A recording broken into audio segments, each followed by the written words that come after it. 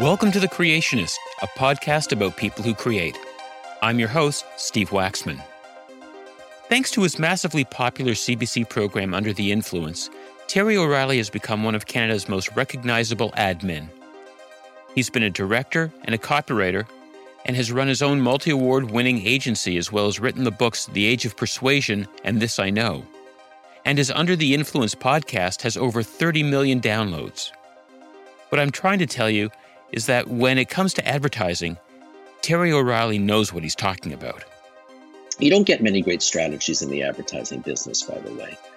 It's the big glaring hole in advertising that when I talk to students in marketing classes in colleges and universities, I always say to them, how many of you in the room want to get into the strategic side of advertising?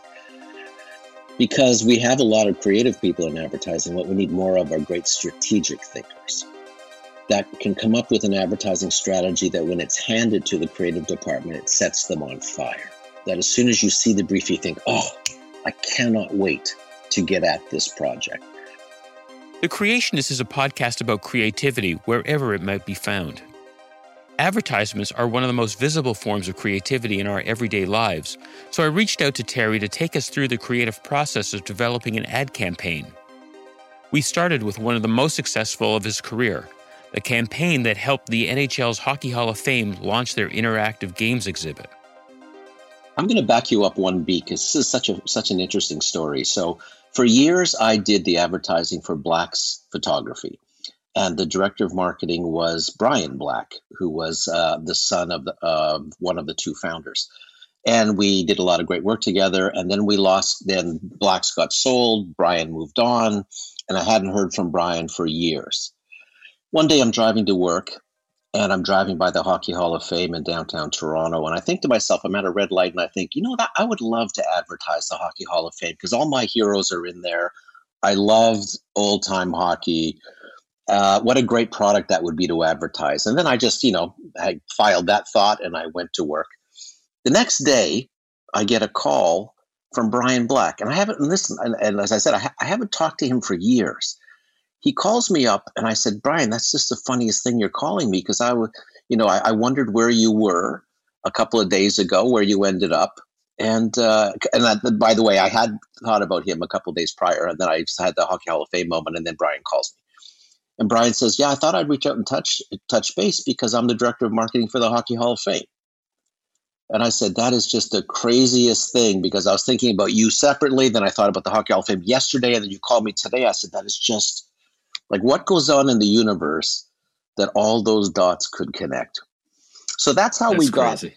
Yeah, it was really one of the most interesting moments in my career as far as the serendipity of getting back in touch with somebody and thinking you'd like to do work for a product, and then the product lands on your desk. So Brian said, here's the problem we're having at the Hockey Hall of Fame. Everybody that's inducted in the Hall of Fame is retired. And that means that kids are not interested in them. Kids are only interested in current hockey players. And if kids don't want to come, dads won't come. So we're starting to lose some of our audience. So the advertising task is to try and get kids to visit the hall and bug their dads or their moms to bring them to the hall. And they said, we're going to do something to help that. We're going to build an exhibit, a big exhibit room that has a lot of fun interactive games that kids will love. And there was a whole slew of games they brought in, digital games, being in net while pucks come flying at you, just a lot of interactive games. So that was the task, come up with a television commercial that was interesting and got a lot of attention and advertise this new interactive display that would attract kids. So we had some great writers. We worked on an idea, and the writers came up with this wonderful notion. And you can find the spot on YouTube, by the way. It's called Puck Sandwich. So a guy walks up, if you can imagine the commercial, a guy walks up, it's a locked off camera, and he stares right at the camera as if he's looking at something. And then he looks down and he puts a coin in a machine and stands there waiting for something to happen. And then a couple seconds later, a puck hits him in the face, then another puck, then another puck, and then 5 or 6 pucks knock him in the face. Another puck knocks his glasses off, and like 4 or 5 more pucks hit him in the face, and then it stops. And then he laughs his head off and pushes the button to do it again. And you hear a voice say, "Welcome to the Johnny Bower exhibit." And then there was a montage of all the fun games that in the interactive display. And then the spot ended with the line, "The Hockey Hall of Fame, it's so much fun, you won't know what hit you." So that was the idea. And it's if you watch the spot, it's really funny. The actor in it, his reaction to being hit in the face with these pucks, which were, when we shot the thing, was just rubber pucks. And we added sound effects of hard pucks, which is really funny. But anyway, I went to present that to Brian Black, and he liked it. So then I was asked to come in and present it to the rest of his team. They hated it. The biggest criticism was, we don't have that exhibit. We don't have a Johnny Bower exhibit. And I said to them, it doesn't matter that you don't have it. This is just a fun commercial that opens the door to the rest of the interactive that you do have. This is just an idea stopper. This is to get people to watch the commercial. And they weren't sure. So then they had me come back a second time and present it to a few more people at the hall. And they were also concerned. And then they asked me to come back a third time and presented to higher up, a higher brass at the Hockey Hall of Fame. They were concerned. Then they got me back another time to present it to the chief executive officer of the Hockey Hall of Fame, who was Scotty Morrison, the ex-referee-in-chief of the NHL. And Scotty, who I'd never met before, was a really lovely man. I presented the commercial to him, and I said, it's just fun. We want to sell fun. I know you don't have a Johnny Bower exhibit, but this commercial is fun. And I think it'll get kids' attention. And then the rest of the commercial is all about your interactive department or interactive display. I think it'll work. And Scotty said, you know what? Let's do it. So the CEO, Brian Black, who loved it from the beginning, and the CEO of the Hockey Hall of Fame gave us the blessing. So we went away and filmed it. And I had to get it all in one take, by the way. When you see the commercial, it's one take. You had to get the magic take, which we got in, I think, take 5. It happened pretty quickly. Put the commercial out there, and the interesting thing started to happen. Kids started showing up to the Hockey Hall of Fame before the doors opened at 9 o'clock, started lining up. Then busloads of kids from schools started showing up at the Hockey Hall of Fame. It became probably, and I haven't talked to them for a while, it became the most successful commercial that the Hockey Hall of Fame ever did. It brought in kids by the busloads. And then when kids came, they brought their dads and they brought their moms.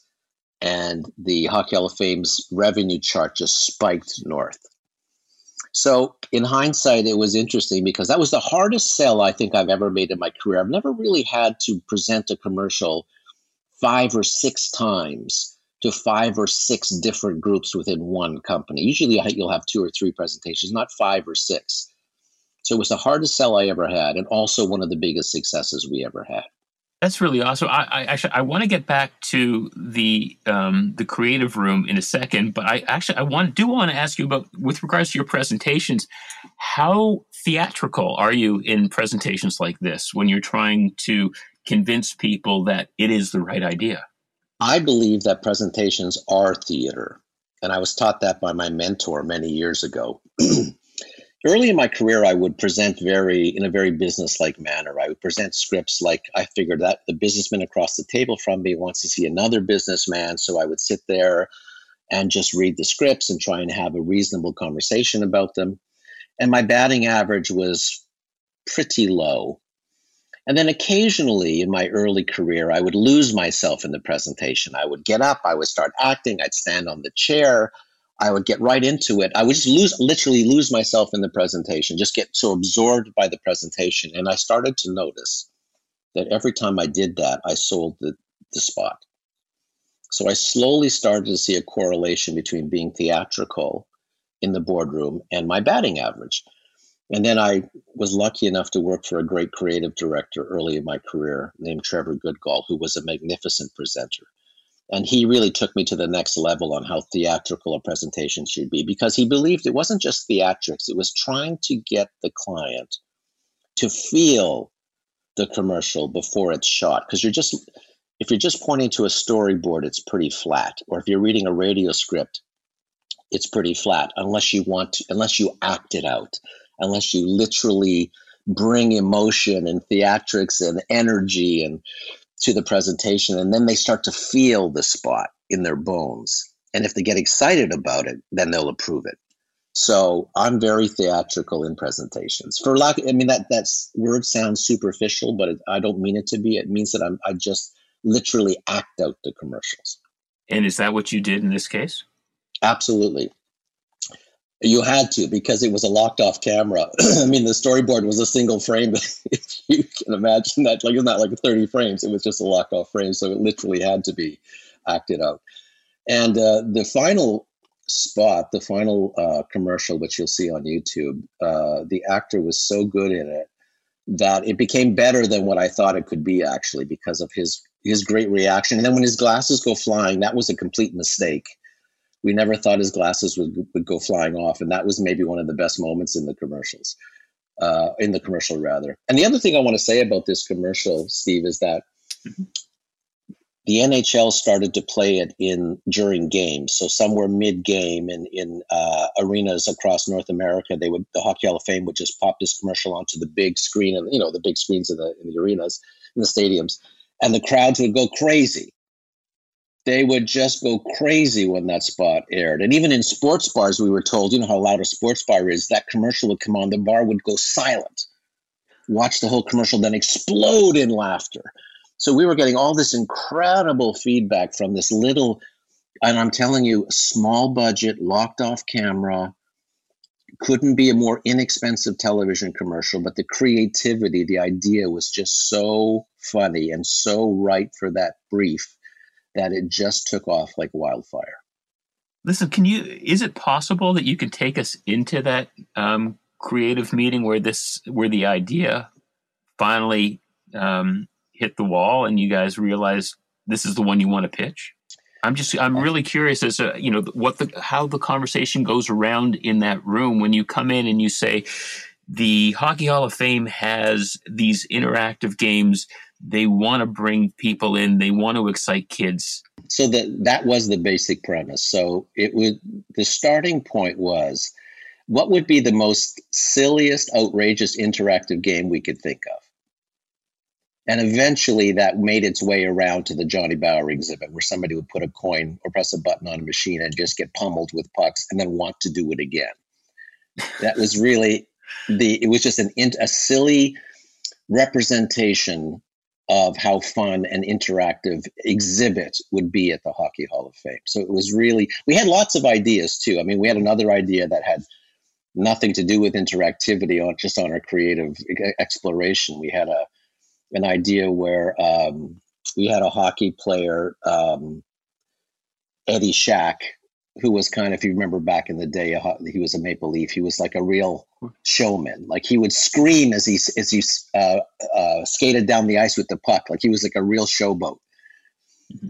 But he's not in the Hockey Hall of Fame. So one of our ideas was Eddie Shack standing in line at the Hockey Hall of Fame saying, the only way Eddie Shack's going to get into the Hockey Hall of Fame is when he buys a ticket. Like it was, we had lots of funny ideas on the way to the Johnny Bower exhibit. I just to let you know, you and I are of the same era. I think you're about 7 months older than me. Okay, so you get the reference points. Yeah. Oh, absolutely. Absolutely. By the way, Johnny Bower loved the commercial. Mm-hmm. And the Hockey Hall of Fame did this wonderful thing for me. They invited me to their box at a Blue Jays game one night, shortly after this thing had just become this roaring success. And they said, we want to thank you. Come to the box. We'll watch the game together with everybody at the Hockey Hall of Fame, and just our way of saying thank you. And I said, oh, that's fabulous. So on that night, I went to the Blue Jays game and made my way into the beautiful, Hockey Hall of Fame private box. And they said, we have somebody here we want you to meet. And they took me through the people, and there was Johnny Bower. And it was just one of those great moments for me, because I grew up watching him. I was such a huge fan of the Leafs back in the 60s and 70s. And he couldn't have been nicer. And he loved the commercial. So it was just a wonderful thing. Oh, that's so fantastic. I have been reading your book, This I Know, and I've really been enjoying it. And because it's really the kind of book I really love getting into, because I love just reading about I love reading about processes, in particular creative processes, but I love reading musicians' autobiographies and biographies, because I love to sort of dig behind what led up to a song, what led up to an album, what led up to a career. So there's a couple of things in the book that I wanted to bring up, and I think it maybe goes back to this meeting, perhaps, is you playing these what if games with your writers. Yeah. I was wondering if you could talk a little bit about the what if games that you bring into rooms, and how those lead into creative ideas. We would all sit around in the writing room and we would pore over the brief supplied to us either by a direct client, if we were working directly with the client, as in the Hockey Hall of Fame, or if an advertising agency had hired us to do some work for them. So we would pore over the brief, looking really for insights and looking for the key message and whatever else we can glean from the brief, because I'm a huge believer in strategy. If you track the evolution of our radio show, this is my 15th season on CBC. The show started as an exploration of creativity because I was a creative guy my whole career. But it very quickly has morphed into a show on strategy. Because if you listen to the stories I tell, they're really how a company developed a business strategy, and then how that impacted their business, and then what the creative expression was of that strategy. It's really a show on strategy, and how strategy are the load-bearing walls of any advertising campaign. So we would sit in the writing room and pore over the strategy, looking for an insight. You don't get many great strategies in the advertising business, by the way. It's the big glaring hole in advertising that when I talk to students in marketing classes in colleges and universities, I always say to them, how many of you in the room want to get into the strategic side of advertising? Because we have a lot of creative people in advertising. What we need more of are great strategic thinkers that can come up with an advertising strategy that when it's handed to the creative department, it sets them on fire. That as soon as you see the brief, you think, oh, I cannot wait to get at this project. That rarely happens. Most briefs are pretty flat. Like, it'll be, we sell one of the most competitively priced washers and dryers in the business. Like, that'll be your brief. And good grief, what am I going to do with that, right? Yeah. So we would sit in there, look over the brief for an insight, and then we would really start to play what-if games. And that was the unfettered silliness I was referring to earlier, that I really believe that in the early stages of developing an idea, that there's no such thing as a bad idea. We'll have time to vet them down the road, but in the early stages of conceptualizing, I was a big believer in let your mind go wild. What if there was a duck in this commercial? What if we could what if we kidnapped dads and brought them to the Hockey Hall of Fame and then took the blindfold off? And what if, we would just play the silliest what if. What if we had the biggest budget in the world? What would we do? What if we could have a celebrity in this? Who would it be? What if we could have the hockey stars, if we could exhume dead hockey stars, who would we want in this commercial? What if we could do that? Who would it? So we would just play the silliest, craziest thinking games to try and just stimulate directions and ideas and create some creative friction in the room where somebody says, yeah, maybe not that, but what about this? And it's just really about, because, if I say something to somebody, it triggers something in their mind that I would have never gotten to. And likewise, they'll say something, I'll go, hey, wait a second, what if it was this? And one of those moments led to the Johnny Bauer exhibit. What if we just pummeled a guy in the face with pucks in the interactive? It was just that the silliness of eventually getting around to that idea. So the early stages, my belief, the early stages of conceptualizing should be unfettered, unrestricted, not bound by reality, budget, deadlines, anything. It should just be a free-for-all brainstorming session. So what is the biggest mistake that clients make when they come in to talk to an agency? Well, That's a very multi-layered question. I think not handing the agency any real strategic material to work with, because it all begins and ends with whatever the product or service is that's being advertised, and really not handing the agency anything interesting to work with. But I think the bigger sin is really not wanting creativity, not wanting bold ideas, and expressing that in a meeting. The best clients I've ever had were ones that said, give me a big idea, make my palms sweat. And those were always the clients that we in fact did that with. We came back with big ideas. They recognized them and they approved them. The bad clients think creativity is quirky and wonky, and that creativity gets in the way of the message. And these are the clients that think all you have to do is just clearly state your proposition, put it in a commercial, put it out there, people will absorb it and run out to buy something, which never happens. Creative people make the immediate assumption that nobody listens to advertising. If you make that your starting point, then you'll create something interesting, because the creativity gets a foot in the door. And if someone is enamored with the creativity of a commercial, they might be willing to sit through that commercial. And then we can get to the selling proposition. So creativity is amplification. It's about, without creativity, I always say it's like giving a speech to a stadium without a microphone. Only the first couple of rows will hear you. But if you add creativity to a message, it's like being amplified throughout the entire stadium, and you have a much greater chance of getting most of that audience to listen to you. So then what is the biggest mistake that agencies make? I would say not being bold enough in the boardroom, not pushing back. I gave a talk earlier this week, a virtual keynote to a conference, and I said to them, in my career, for 10 years I was a copywriter, and then for the next 25 years I was a commercial director and creative director, but I directed commercials. In that time, those 25 years, I directed over 14,000 commercials. So I had a front row seat to see how agencies react when clients push back on their ideas or push back on a great line in a recording session or a choice of music or whatever it might be. And 75% of the time, agencies would just fold. They would push back a little, but then they would give up and then just go with what the client wanted, even if it was hamstringing the commercial. And I never understood that, and I was never that guy. When it was as a director, I could only push so much, but when it was our work, we would push hard. And we weren't aggressive, we weren't rude, we weren't distasteful, we were very confident. And we wouldn't back down when someone says, I don't like it.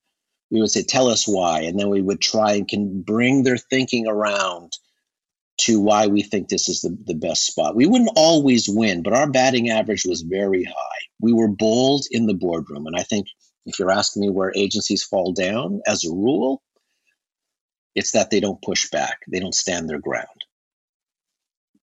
So let's wind it back then now. Back beyond the 14,000 commercials and all those years as a creative director and copywriter. And can you give us a story about your background, where you started? You were born in Sudbury, I understand. Right. And how did you get your interest in advertising? How did you end up in advertising? Yeah, I'm going to take you back to 1963. I'm 4 years old, and I am on Romper Room. So I'm on that TV show, if you remember that show. Of course I do. So one day, the director of the Romper Room pulls my mom aside and says, do you mind if we use Terry in a TV commercial we're shooting in the next studio for a local bakery? Well, my mom says, sure. So they pull me out after Romper Room and they walk me across to another studio, and there's a table set up there with some bread and a sandwich, and there's an announcer standing there. And the director says, Terry, all you got to do is stand there and eat the sandwich while this wonderful guy talks about Security's Bakery and why their bread is so good. So I just looked at my mom and I said, okay. And then we did a couple of takes where I just stood there and ate my sandwich. And then on one take, I looked up at the announcer standing beside me, the the spokesperson. And I said, do I have to eat the crust? And I remember a typical kid, right? I remember the director laughing off camera.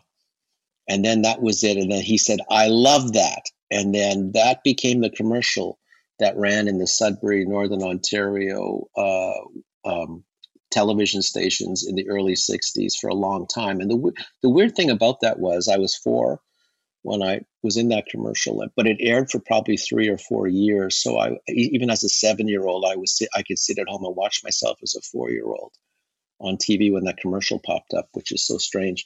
But who knows? That might have been the first little inkling, Steve, of advertising in my psyche. That was this little wonderful little opportunity, and me being on television, how exciting that was.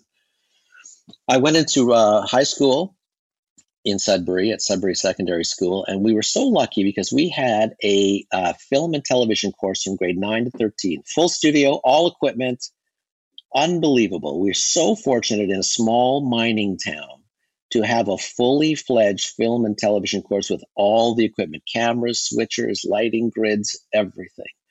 So for 5 years, I got to create film and TV shows, and some of those TV shows got aired on the cable networks up there. So then when I realized I loved that and I wanted to go study film and television, I applied to Ryerson. And when I went down for my interview, I had a reel. I mean, most people applying to Ryerson were coming to it for the very first time. I had a reel under my arm of television shows and films I had done. So my marks weren't that great in my academic subjects, but I had a reel, and I got in. And here's the funny part. The first year was all radio, which I really did not have any interest in. I actually thought of the 3 years I'm going to spend at Ryerson, why waste 1 year doing radio? But I kind of began to like radio through that year. It kind of was this epiphany to me. Second year was television, third year was film. Every Wednesday morning, we would have a lecture class where somebody from the industry would come in and talk to us. So we'd have documentary filmmakers, newsreaders, journalists, reporters, directors, actors come in and talk to us.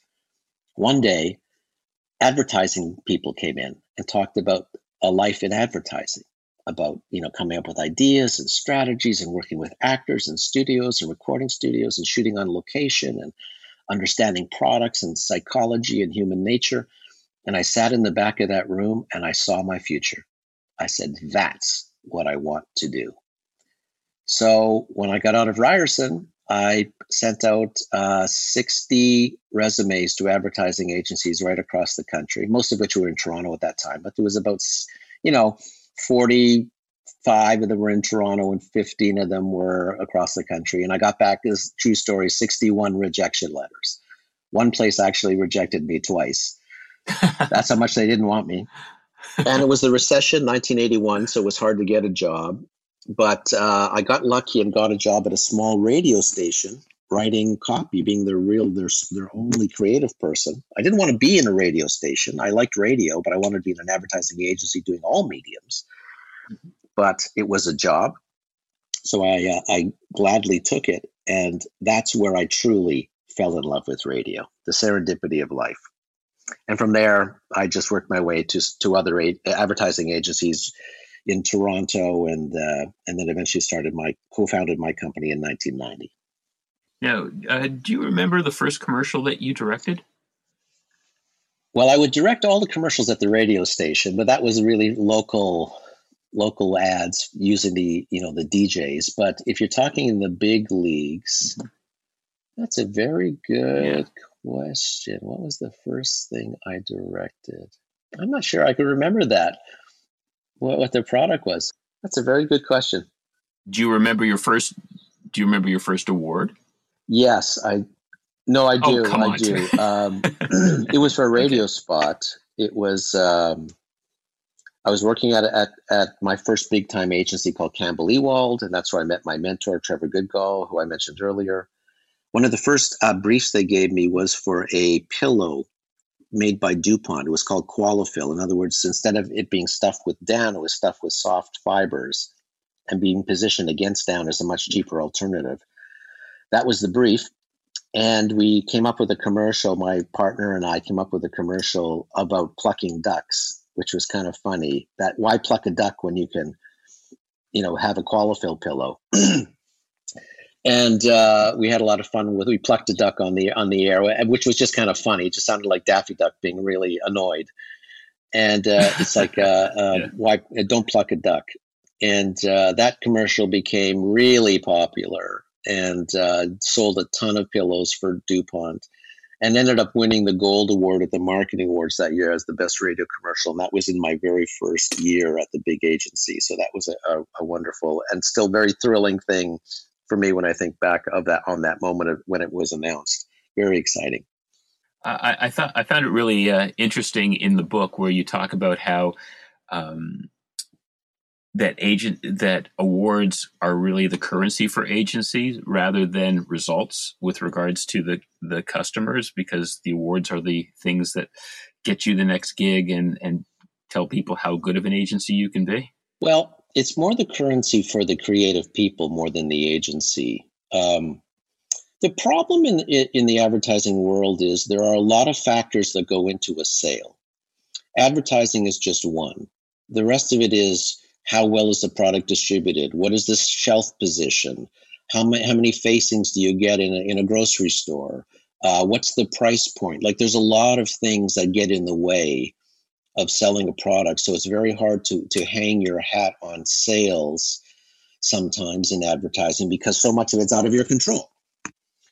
So in the advertising world, creative people are judged more by creative directors by the awards they win, because as superficial as that sounds, it's really not that. Advertising awards are incredibly important because it keeps the industry on its toes.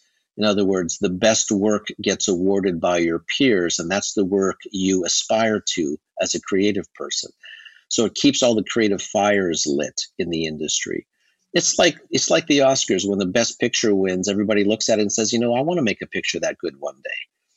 And it's the same kind of thing. And remember too that advertising is a business of rejection.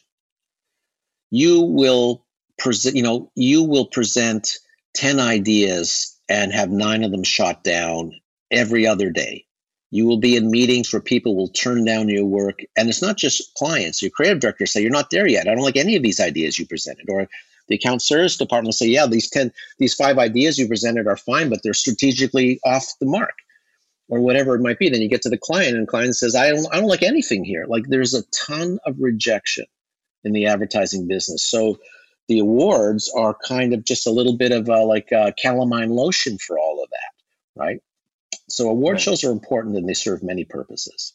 I'd love to hear you talk a little bit about the evolution of social media platforms and the opportunities that you saw as they were becoming more and more prevalent in our society. I worry about social media. I did in the beginning, and I worry about it now for several reasons. I love it. I use social media extensively. The downside is there's a lot of nastiness on social media, and a brand has to find its way through all that. So it's got some tonal issues that everybody's fully aware of. The other thing that I worry about social media is that it's a small increment of time as a rule, and I think time is the major factor in persuasion.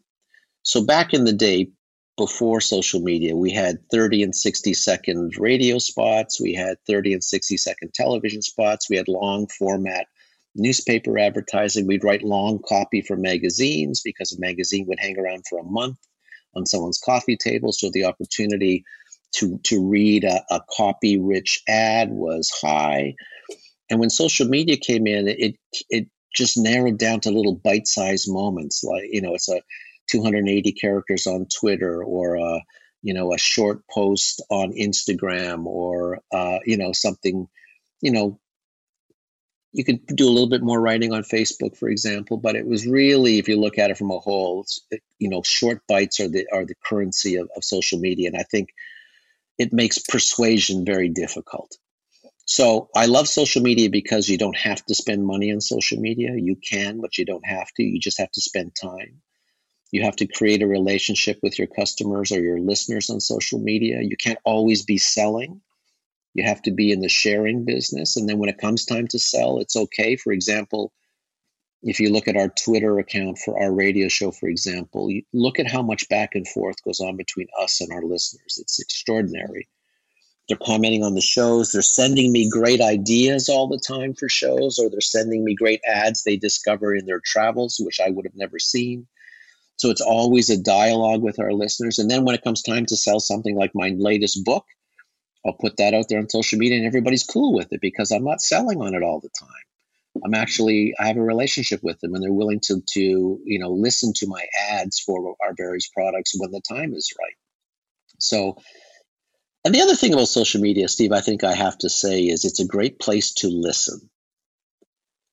Prior to social media, if you wanted to know what your customers were thinking, you would have to hire expensive research companies and spend hundreds of thousands of dollars doing big research projects.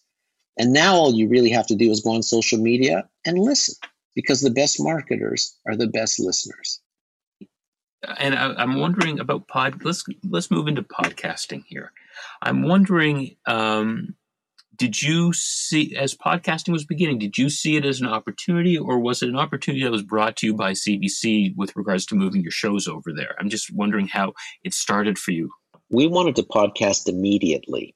We saw the opportunity there as a way to just broaden our listenership, attract more listeners.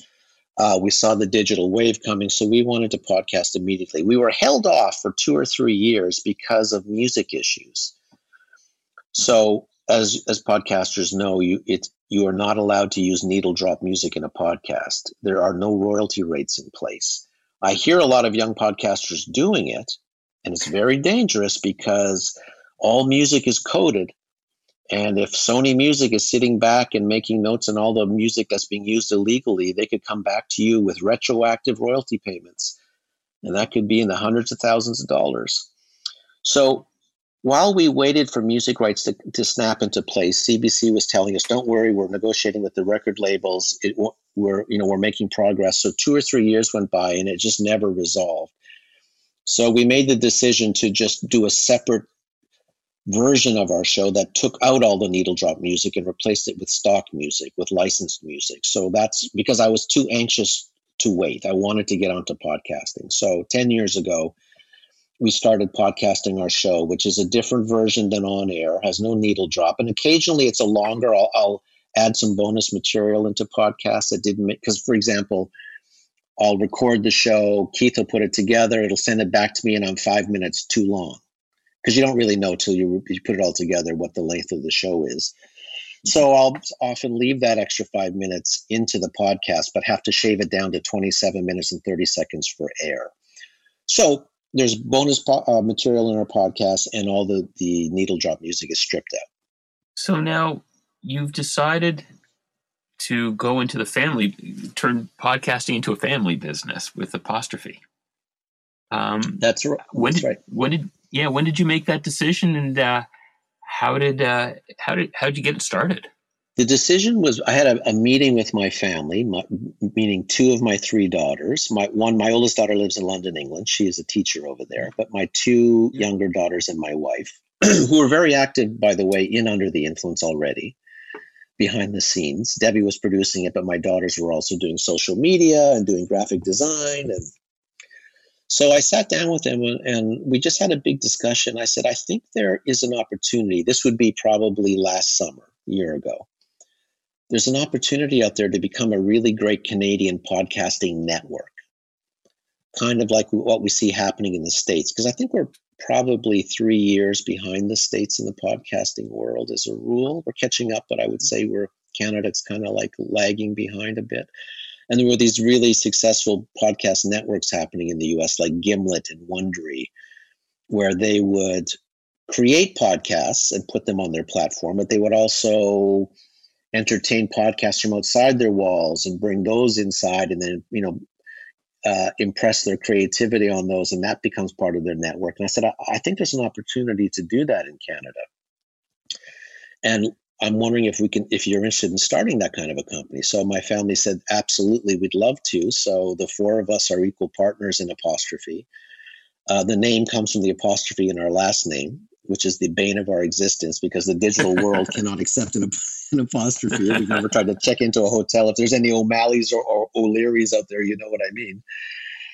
It always throws computers off. But anyway, that's the inside joke on the name. But we are a podcast network. So Under the Influence and our latest podcast called We Regret to Inform You, the Rejection Podcast, which is our new series that tells the stories of successful people who had debilitating career rejection. And then we talk about how they overcame those rejections and analyze how they did it. So every show features one person's journey from absolute rejection to absolute success. So those two are the first two podcasts for the Apostrophe Podcast Network. We have 3 more in development that'll be hitting the air shortly. Then we have 3 more past that'll be in the third wave. So we are a podcast network and we're a podcast production company. So we also write, research, record, mix, and onboard podcasts. Well, can I tell you that I have listened to every episode of We Regret to Inform You, and I love it. Thank you, I Steve. absolutely love it. Honest to God. And one of the things that I want to say is that in order to do a good podcast, you have to do good research. You need to tell really good stories. And I think, We Regret to Inform You and Under the Influence are 2 really well researched podcasts that tell really great stories. Yeah. Well, we're huge believers in research, as you've pointed out. I mean, the toughest part of Under the Influence is the research. It's every show, we have researchers. So every show I'll assign a researcher to that episode and I'll send them off with very specific things to find.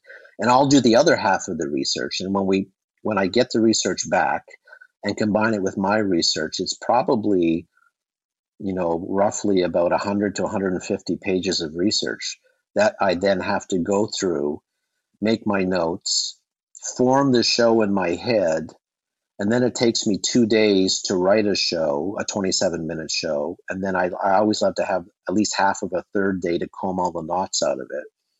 So really, when you think about our show, Steve, it's, it takes me like 3 days to go through the research when I get it back. It takes me 2.5 days to write the show. And then it takes 12 hours to record and mix our half-hour show.